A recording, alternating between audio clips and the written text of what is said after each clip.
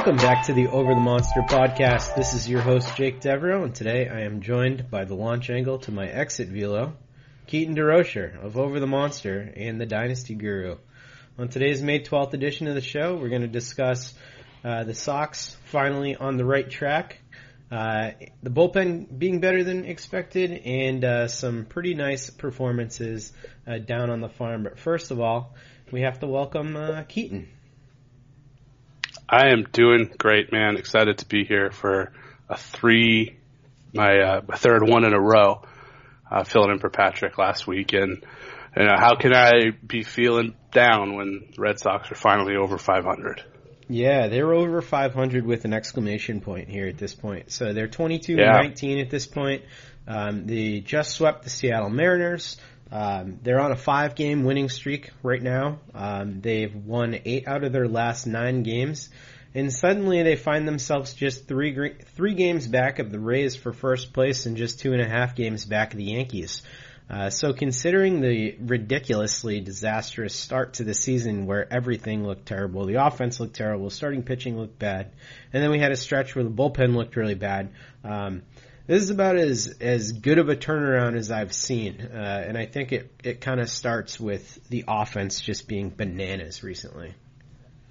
It really has been, and really the catalyst, apart from Chavis, when Chavis kind of started to take a bit of a dive, Devers has really picked it up the past 2 weeks and is actually leading the American League in batting average now among all qualified hitters. Rafael Devers. First in the American League. That's pretty good, yeah. So Devers this season, just to give you an idea of what his stat line looks like, he's batting .336 with a .408 OBP and a .456 slugging, and that slugging has been going up and up and up and up and up. His WRC plus right now sits at 132. He's got 2 home runs on the year, but I have a feeling that number is going to really start to skyrocket soon. He's got a boatload of runs already, 27 runs scored, 21 RBIs, and shockingly he has 5 stolen bases too. But every time he gets up to the plate, Devers looks like he is going to do some damage. And I think the biggest thing for him, digging in a little bit more to his numbers, is he's got his walk rate up. I mean, his walk rate's 10.9% versus 7.8% last year. And he cut his K rate down by 10.2%, down from 24.7 to 14.5. That's a massive dip. And it's just paying huge dividends for him right now. Yeah, I don't know if we can properly put into words the effort that a hitter has to put in to reduce their strikeout rate by 10%. That is a ridiculous amount to reduce your strikeouts by. And the fact that it's gone from strikeouts to base hits, and he's not struggling with any down BABIP or anything like that, is just fantastic. And we talked about Devers at the plate in one of the previous episodes when he was still kind of struggling both at the plate and in the field. I think his batting average was only 260 at the time. But his launch angle was 3.5 degrees, and he's doubled it now to where it's 7.5. So not only is he getting a whole bunch of hits, he's putting the ball in the air a lot more. And I 100% agree with you that the homers are really just the next domino to fall for him. Yeah, and that's something that Alex Spear mentioned on the broadcast last week, is that he really has a swing that is custom built to having that typical launch angle style loft to it. So I think we're going to start to see those come in bunches. But looking at his breakdown here, he's upped his contact percentage from 74.5% last year to 78.9% this year. And the big difference is in contact with pitches outside of the zone. He's done a much better job this year of actually reaching those pitches and doing something positive with them. So his O contact last year was 63.6, and this year it's up to 72.4. And that's where that huge jump is that we're seeing, is just the ability to do things with pitches outside the zone, where previously he was sort of inept with pitches outside the zone. He would either flail at them or he wouldn't do anything of use with them. And his chase percentage is lockstep from 2018 to 2019. In 2018, it was 32.6. 2019, it's 32.5. So it's not that he's swinging less at pitches out of the zone and just like picking and choosing and making better contact. He's still swinging at just as many pitches outside the zone as he always has. He's just making way more contact with them. Yeah, it's pretty remarkable when you think about it, the changes that he's made. So hopefully Devers can keep this up. He's looked so good. The starting pitching, though, is something else we have to talk about. The starting pitching has been awesome over the last couple of weeks. And I think the biggest guy that we need to talk about is Chris Sale, because last time we were on together, Keats, he had an encouraging start, but nothing like the one that we just saw last time. His last start where he struck out 14 was pretty much vintage Chris Sale, and reminded us all that, you know, anytime you start to worry about one of the premier aces in baseball who's chiefly in his prime right now, you should probably think twice about it. Yeah, I was looking back at the Bucs score for that game, and it was pretty wild. There was 10 batters that actually entered the game, and 9 of them had at least one strikeout, and 7 of them had multiple strikeouts. That's pretty crazy. Yeah, it's pretty good. And all of a sudden, what we're starting to see from him is his numbers, which were horrific for the first few starts that he was out there, and there was just nonstop overreaction to that. They're actually starting to fall in line with his historic numbers. His K per 9 is almost up to 11.5 at this point after being minuscule for the first couple of starts.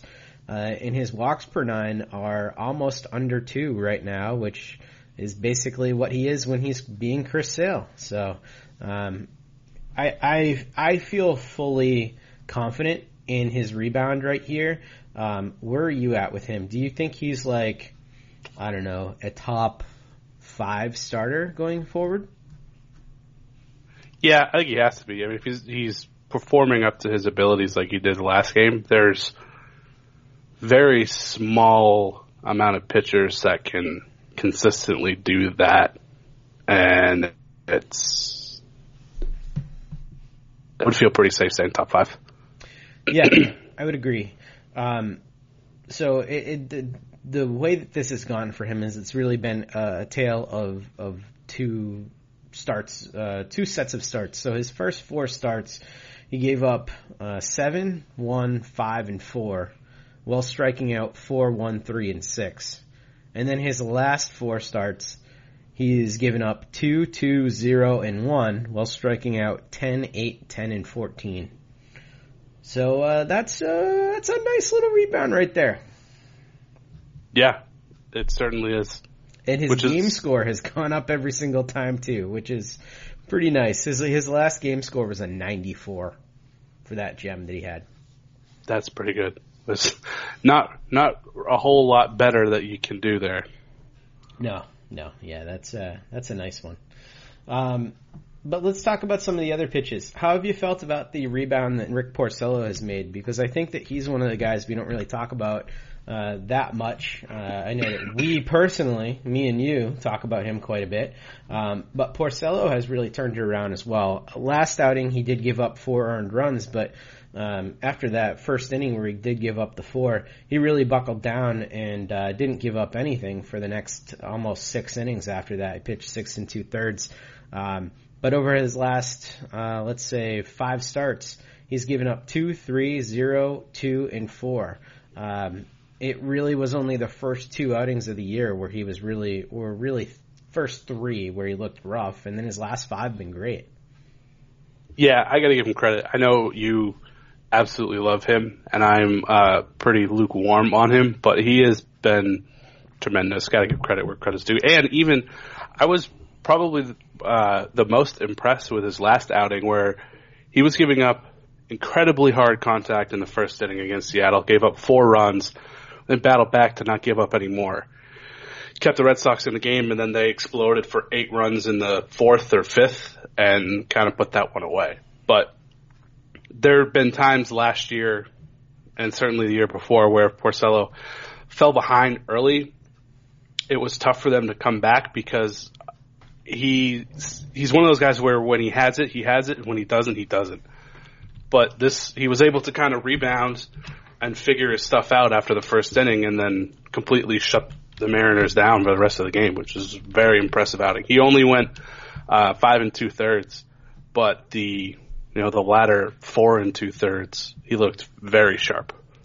Yeah, he sure did. And the other guy that we haven't talked about yet, who's healthy in the rotation, is Eduardo Rodriguez, who has continued to look pretty good. He pitched really well in that trouncing that the Red Sox put on the other day.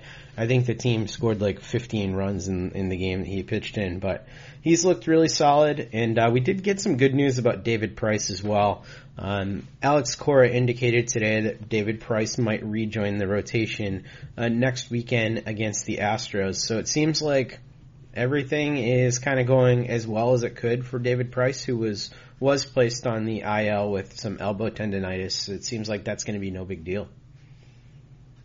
Yeah, which was a little surprising. We kind of just woke up on Monday, and then all of a sudden he was on the IL, and I didn't really know what to think of that.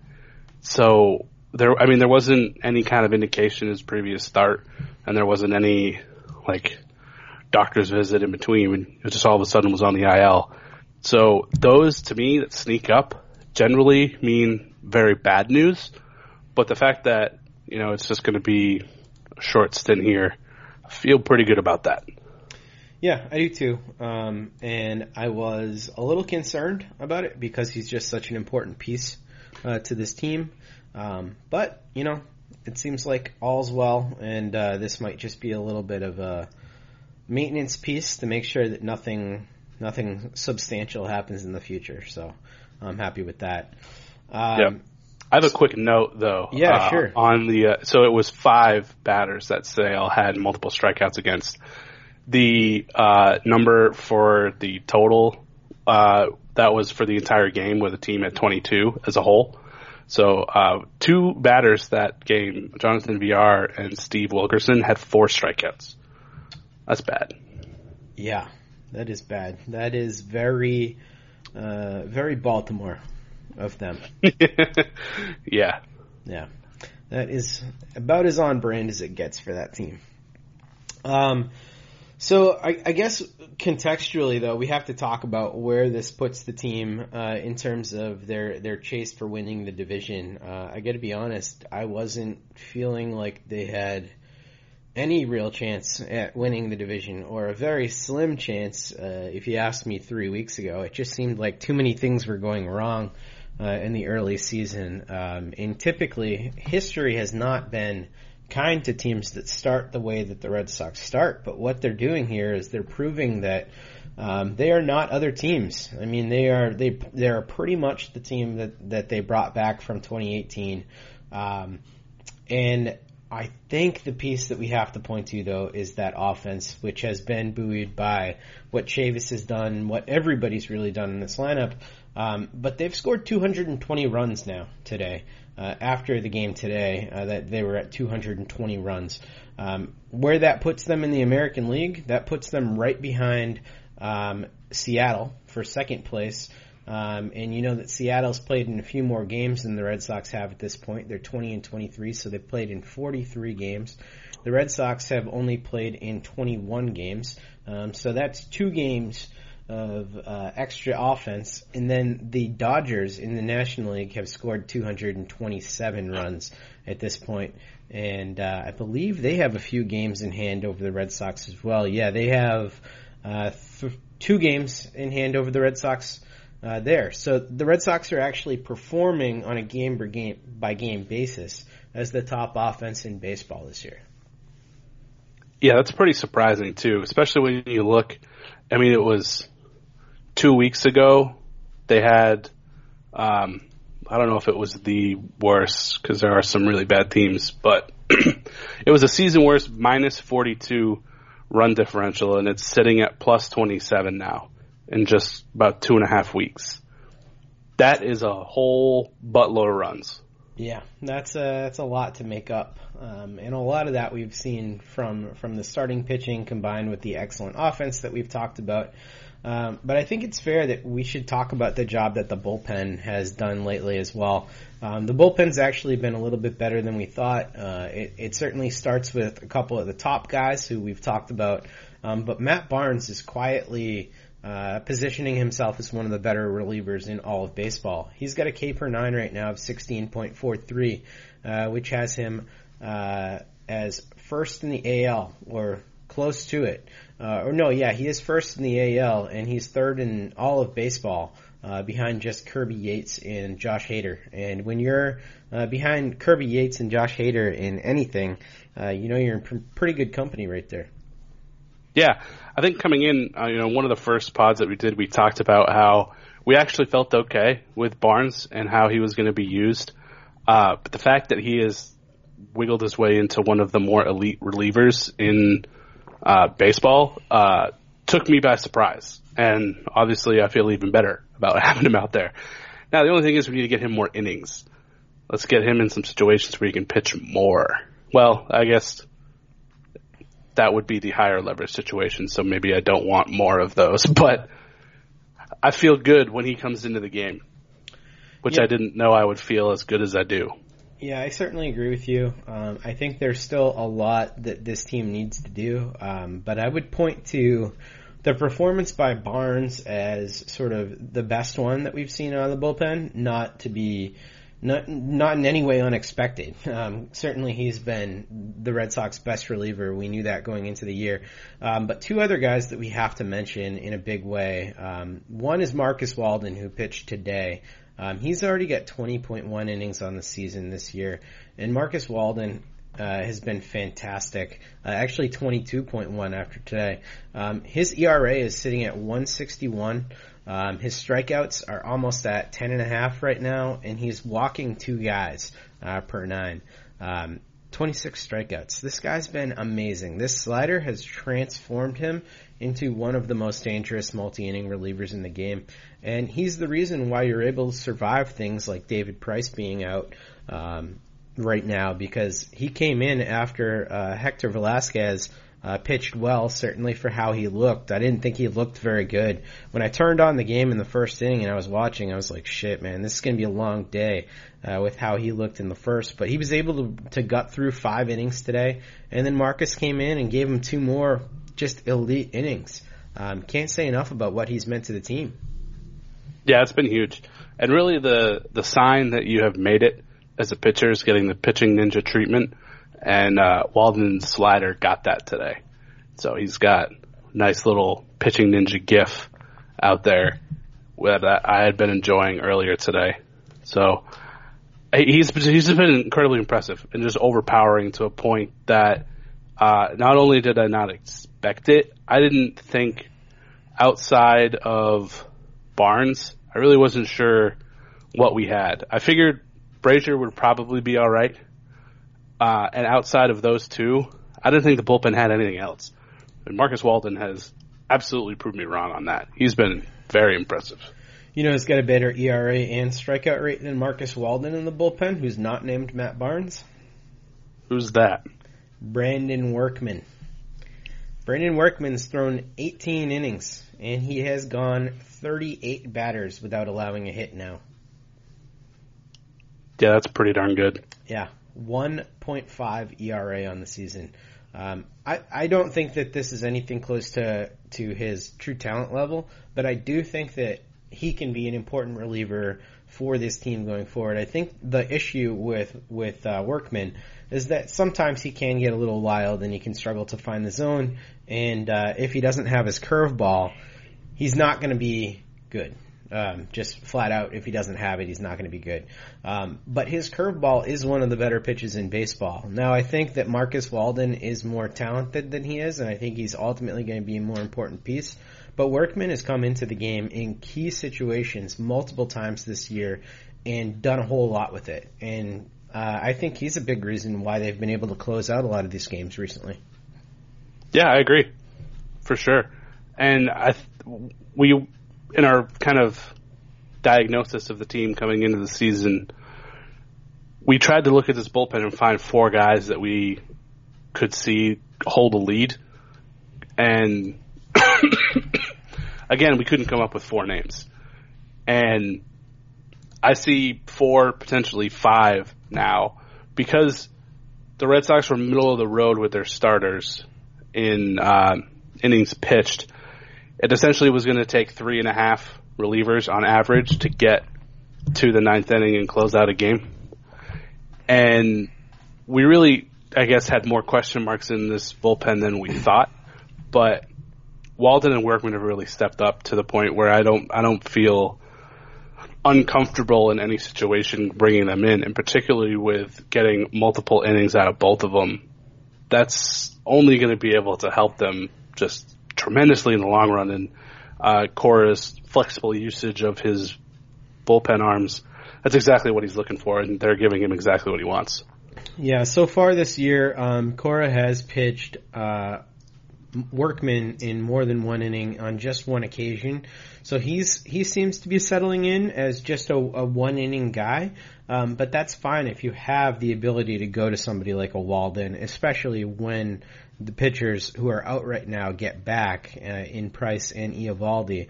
That's going to open up how you can use Marcus Walden in a big way, and kind of make him into a little bit of a Josh Hader type weapon there. And he doesn't seem to have any trouble with anybody these days. I do think that the team still should and could add to that unit, because when you look at the bottom of the bullpen, there's still that soft underbelly of Heath Hembree, Tyler Thornburg, who, God, man, that guy should not have a job. Colton Brewer, Ryan Weber, who's actually looked pretty good. I actually like his stuff a little bit. It's sort of weird deception. And Josh Smith, who is just waiting to be sent down at this point. But, I mean, there's still a lot of room to add there, right? Yeah, for sure.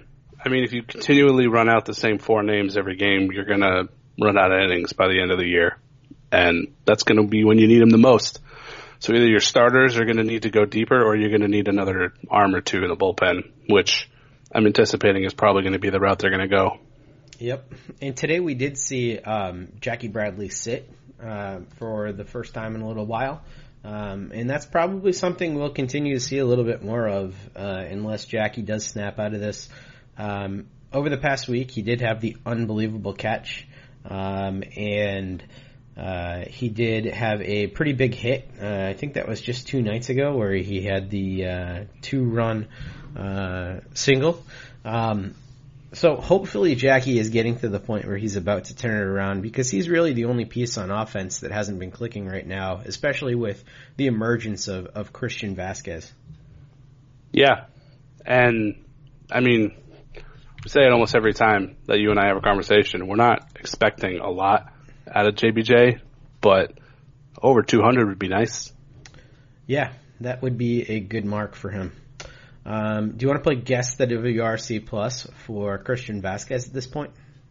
Sure. All right, what do you think? I'm thinking 95. Higher. Ooh. 105? Higher. Wow. Okay. 115? 110. That's pretty good. That is really good. For someone who you're expecting literally no offense from this year, to have 5 home runs in a 110 WRC plus at the end of your lineup, that is absolutely huge. It's really given this lineup even more length than it already had. And it's made it a little bit easier to cover up from the struggles that Jackie's had this early going. Yeah, it has. And I think that, I mean, we talked about it on the last, I've been saying that a lot, this pod, but we've talked about a lot of stuff. Jackie Bradley's struggles looked probably worse than they were because of how bad the team was doing. It was easy to just kind of pile onto him. But our expectations for JBJ at the plate aren't super high. But we also weren't expecting much from the catcher position. And the fact that Leone had a monster hit the other night too. He's prone to having a couple of those every now and then. Vasquez has been on relative fire for him. And that's very, very good to see. When you have as many bats in the lineup right now as the Red Sox have producing, things probably aren't going to go wrong. Yeah, I would agree with that. And things are definitely going as right as they can be recently. So hopefully they can continue this stretch. The Red Sox have the day off on Monday, as you're probably listening to this podcast, followed by a quick 2-game set at home against the Colorado Rockies, with another day off on Thursday. And then they have a 3-game set against the Houston Astros Friday, Saturday, and Sunday. So I think this is really shaping up to be a pretty good week for the team. They get a Colorado Rockies team that I think that they could take advantage of here. Couple days off to get rested for a huge test at home against the Houston Astros. So the way that the team's been playing, I feel like this is going to be much more of an early season measuring stick than we would have thought it would have been looking at the calendar at the beginning of May when we were playing Oakland. You know, we were just hoping to kind of get things pointed in the right direction at that point, but now this series could actually mean something the way the teams are playing. Yeah, and just to loop back to something that you touched on, 2 weeks ago, you and I actually gave our percent chance of the Red Sox winning the division. I said 15. You said that was too high, and you went with 7. And I think both you and I probably feel a whole hell of a lot better about that now. Yeah, I would say so. I mean, at this point in the season, being 3 games back out of first place to the Rays, who were just dealt a pretty major blow with the injury news. Who was it? The big guy? Glasnow, that's it. Glasnow, 4 to 6 weeks. They got another 4 to 6 weeks from Zunino, who he was throwing to. So they've had a little bit of injury difficulties lately. We all know the injury history with the Yankees right now. So all of a sudden, with the Red Sox playing good baseball and those two teams a little bit vulnerable due to injury, it's sort of perfect timing. And, you know, I went on a British radio show this week, and I was sort of lamenting that the Red Sox had such a poor early season because they weren't able to take advantage of the Yankees having so many injuries. But now it seems like they're going to get an opportunity to do that. Yeah, and timing really couldn't be better right now for it. And I really like your point about an early season measuring stick with the Astros, because right now the Astros are tops in the American League, and we kind of expect them to be there throughout the whole way. So this is going to be a good test. Yes, it is. So we're going to be looking forward to that. But right now what we're going to do is look down a little bit on the farm at what some of the minor leaguers are doing down there. We haven't had a chance to really talk too much about the minor leagues this year. But if you follow me at Locked On Red Sox, we've talked about this particular guy who we're going to mention now a lot. He's sort of the official prospect of that podcast, and that's Jarren Duran, who is leading all of the minors in hitting right now with a .398 batting average, 13 steals, 1 homer. This guy is basically performing as good as any baseball player in the minor leagues right now. He really is. And the fact that he was a 7th round pick really makes him feel like a steal. And, I mean, his hit tool is just incredible. He hit like 354, I believe, in his short season last year after being drafted, hitting nearly 400 so far this season, leading the minor leagues. I mean, you can't really ask for much more. And he's drawn a lot of comparisons to Jacoby Ellsbury, but healthy. And just remembering what Ellsbury did for us when he was healthy just kind of has you salivating a bit. Yeah, I mean, if he has that type of an upside, he's going to be an absolute steal for the team. But it seems like the possibility of him becoming a major league regular at this point is fairly good. I mean, he certainly has a long way to go in his development. Let's not, put him in the Hall of Fame yet, but he couldn't have done much more with what he's been given at this point. And Salem, as the Sox prospects guys have said multiple times, was an aggressive assignment for him, and he's showing that he's been able to handle that level. So if he can continue to handle Salem over the next month or two, it wouldn't shock me to see him get a later season promotion all the way up to Portland. No, not at all. And I would almost say just a month, mid-June, we'd see him there. Yeah, it would definitely be really aggressive for him, but I think that, if he continues to do this, you're really not going to have much of a choice but to allow that to happen. Right. I mean, you want him to develop, but you also don't want him to tee off on, in what is essentially inferior competition for too long. So I think he's just about shown he doesn't have much left to prove in Salem, and it's going to be very soon that he'll be in Portland. A couple other guys to watch are Bobby Dahlbeck, who's turned things around after a slow start. He had a 3-home run game the other day, 17.7% walk rate, and he sort of righted the ship after a disastrously slow start to the season. His OPS is actually looking sort of more what you'd expect from Bobby Dahlbeck now. Yeah, he had a slow start to last season as well, so he just may be, one of those guys like a John Lester type where he's just got to get into the groove of getting the continual playing time, and then it kind of all starts to click. But 22 walks in 30 games with a 387 OBP while he's hitting around 250 at this point. That's pretty good. That's pretty impressive. To be able to, for as slow as he started, be able to get on base at that rate, that shows that, he's making his at-bats worth it, which is all part of the development and something that you want to see, that even though he's struggling to get hits, he's still getting on base. And getting on base, any way you can. A walk is as good as a single, so take it. Yeah, absolutely. One of the other guys who's been performing pretty well recently is first-round draft pick Tristan Casas, who got a pretty aggressive assignment to Greenville to start the season. He's still just 19 years old. He's playing third base down there where he does have a couple of errors. He's probably going to end up a first baseman. Ultimately, he has played a bunch of first there as well.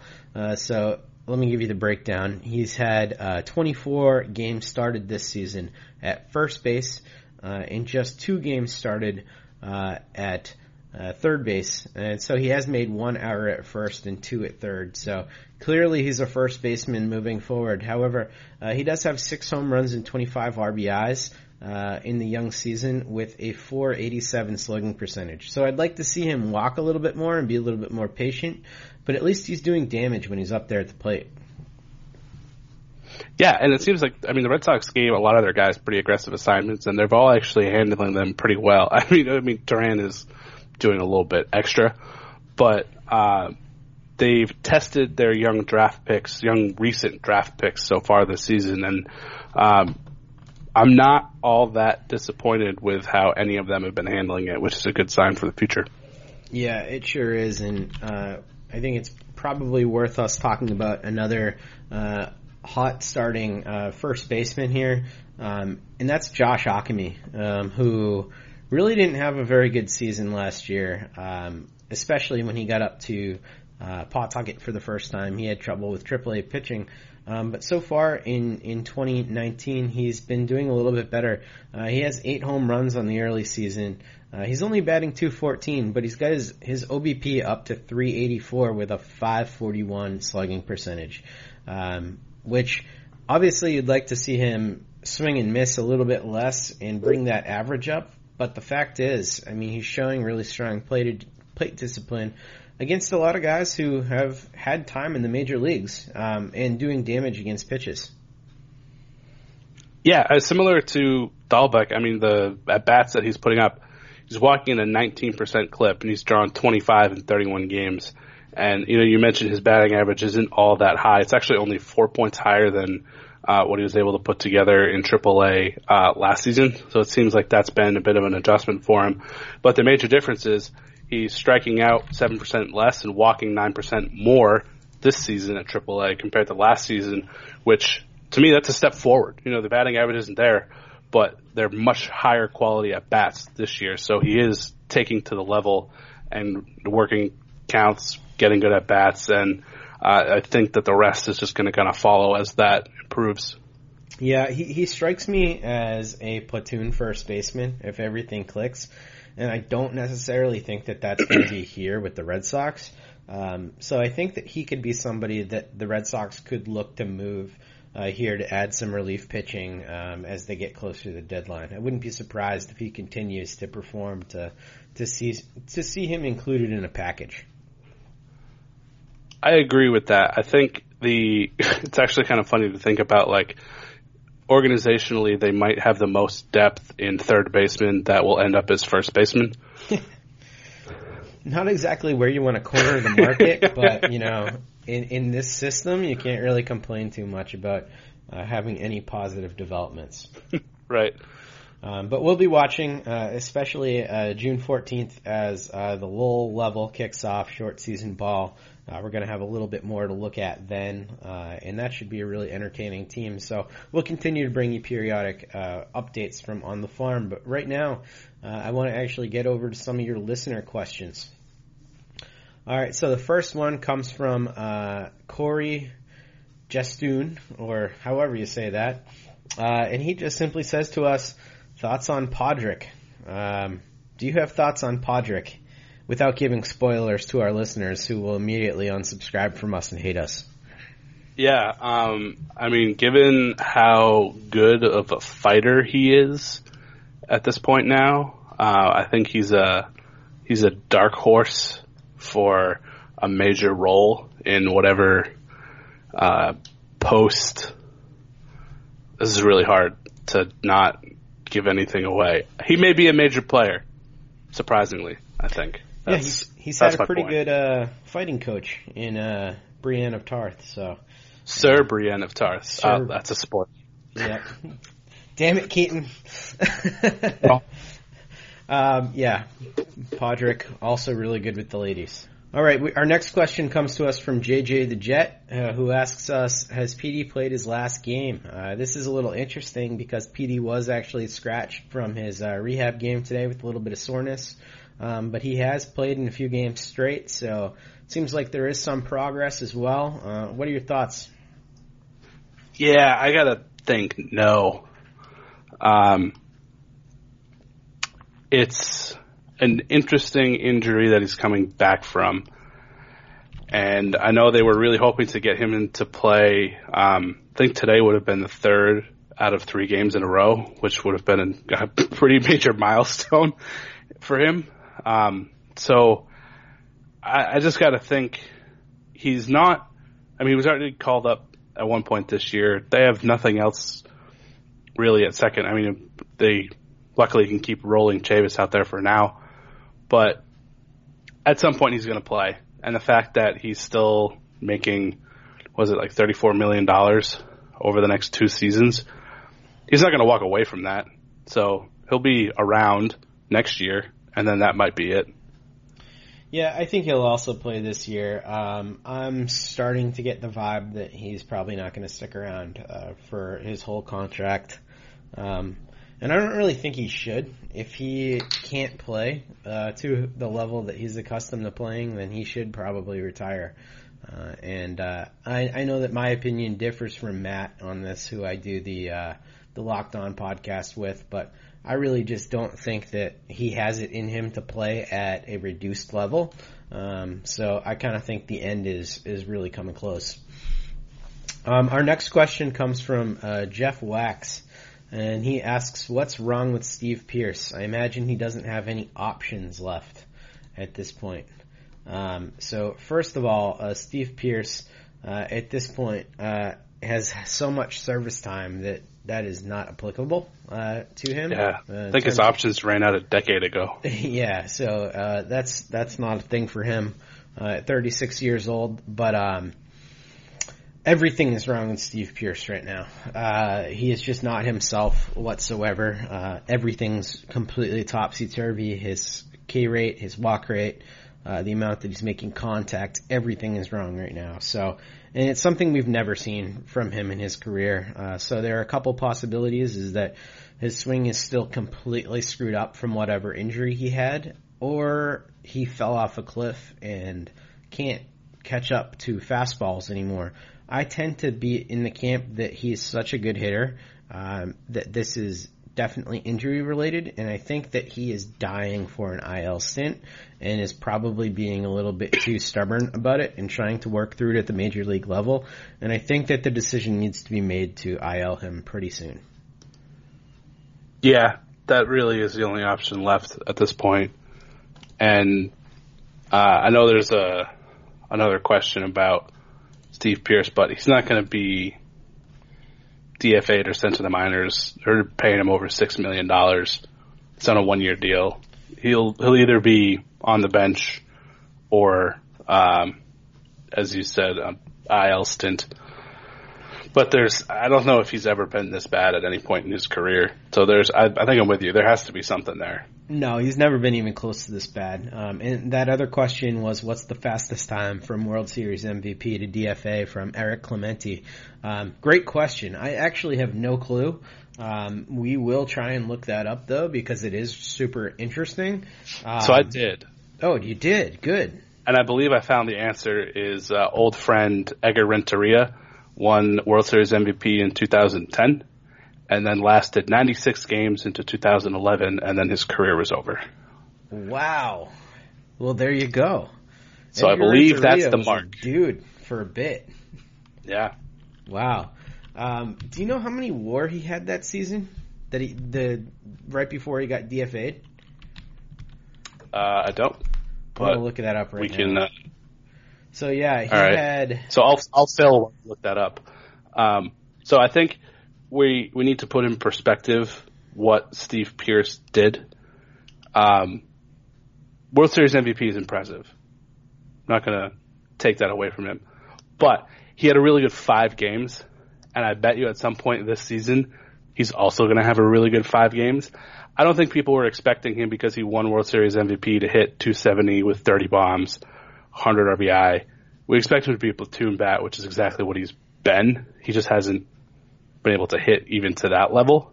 But which is why he only has one purpose on this team, and it's to be a right-handed hitter.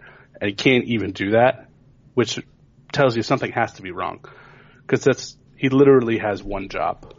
So while what he did in the World Series was impressive, I don't think anybody was expecting him to come out put the world on fire. So what was that year that he got DFA'd? 2011. 2011. So the year before that, he was worth 1.1 WAR, and the year that he was DFA'd was he was worth 0.6 WAR before he got dropped. So he was not even close to Steve Pearce territory bad when he got dropped. He actually had a WRC plus of 80 in that very last season of 2011. So I think, if I'm not wrong, that Steve Pearce's WRC plus is negative like 14 or 16 right now. So he's in a really different category than pretty much anyone else. Yeah, it's negative 13. Not good. Next question comes. That was 8 years ago, so he was 35 when he was let go. So he was even younger than Steve Pearce is now. He did play a more premium defensive position, though. He did. Next question comes from, oh man, this is going to be tough for me. Rodion Romanovich Raskolnikovic. Oh, no, Raskolnikov? Okay, I'm sorry. Sure. Man. By this rate, would Rafael Devers make the All-Star game? Thank you for the question. Sorry I butchered your name. I don't know. If he keeps playing like this, he's going to put himself in a position to make the All-Star game. I'm going to look at qualified third baseman right now. My answer is no. Because Bregman is having a really, really good year, and Chapman is having almost an identical year. So Bregman is hitting 277, 12 homers, 31 RBIs, and he has just as many walks as strikeouts at 26. And Chapman is almost identical. He's hitting 280, 10 homers, 20 walks, 25 strikeouts. So both of them are having incredible seasons. If we extrapolate that out to the All-Star break, they're both going to be pushing 30 homers. And Devers right now, with his numbers, will have about 6 to 8. Yeah. And also, I mean, defense is part of making the All-Star game in a lot of contexts. So there's that working against him. Yeah, I don't really think there's a chance. He's currently 6th in the AL in WAR at the position. Hunter Dozier is also going to be in consideration with the season that he's had. He's got 9 home runs, 21 RBIs, batting .320. It's going to be one of those three, if not all three of those guys you just mentioned. Yep. Does Chavis have a better WAR than him right now?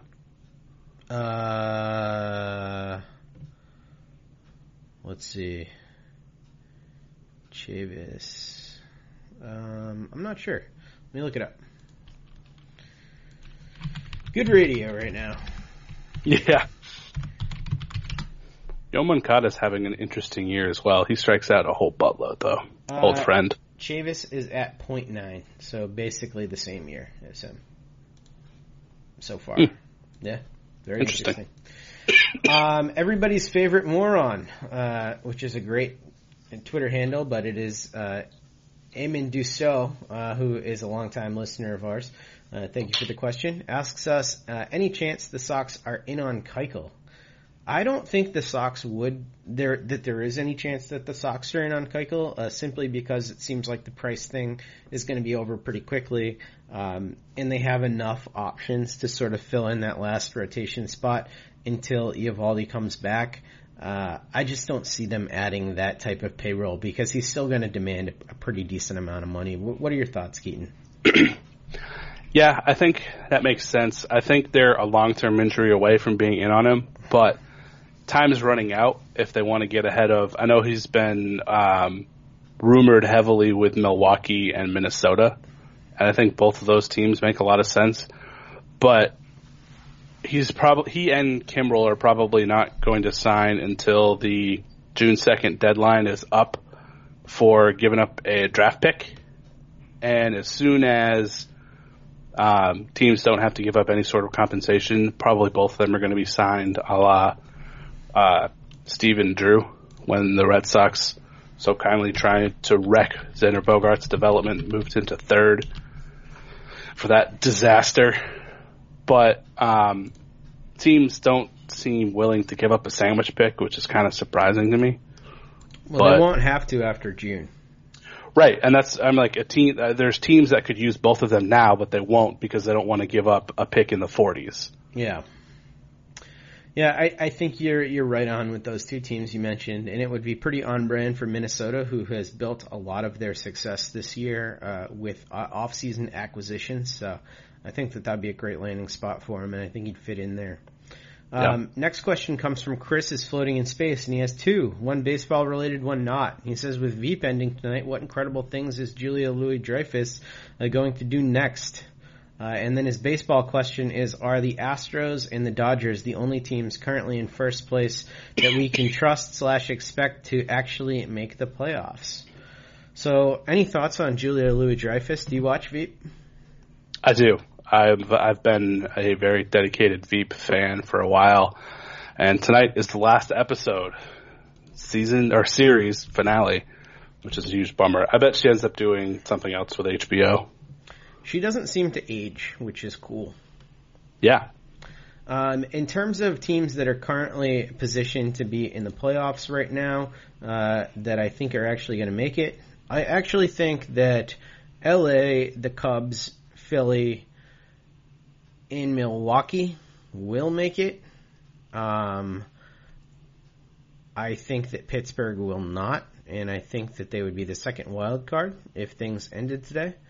And on the AL side, I think that Cleveland is not going to make it, but I think that Houston, Tampa Bay, Yankees, and Boston will all make it. Yeah, I think every team that's in first place right now is actually going to make the playoffs. I agree with you. Cleveland, what are they doing? They're in absolute shambles. The fact that they're slightly over 500 right now is kind of wild. Cleveland should sell. They should. And they have very valuable pieces to do that. But Astros for sure, Dodgers for sure. I think the Rays are going to turn it around. The Glasnow thing actually does have me kind of worried because that that can cause them to fade quite a bit. But I think Phillies, Cubs, Dodgers, yes. Twins, yes. Astros, yes. And I think Rays probably, yeah. So I think actually every team that's in first place is going to make it. Okay. And final question of the night comes from Rodney Inglis, who says, "Can we assume the Red Sox will never lose again?"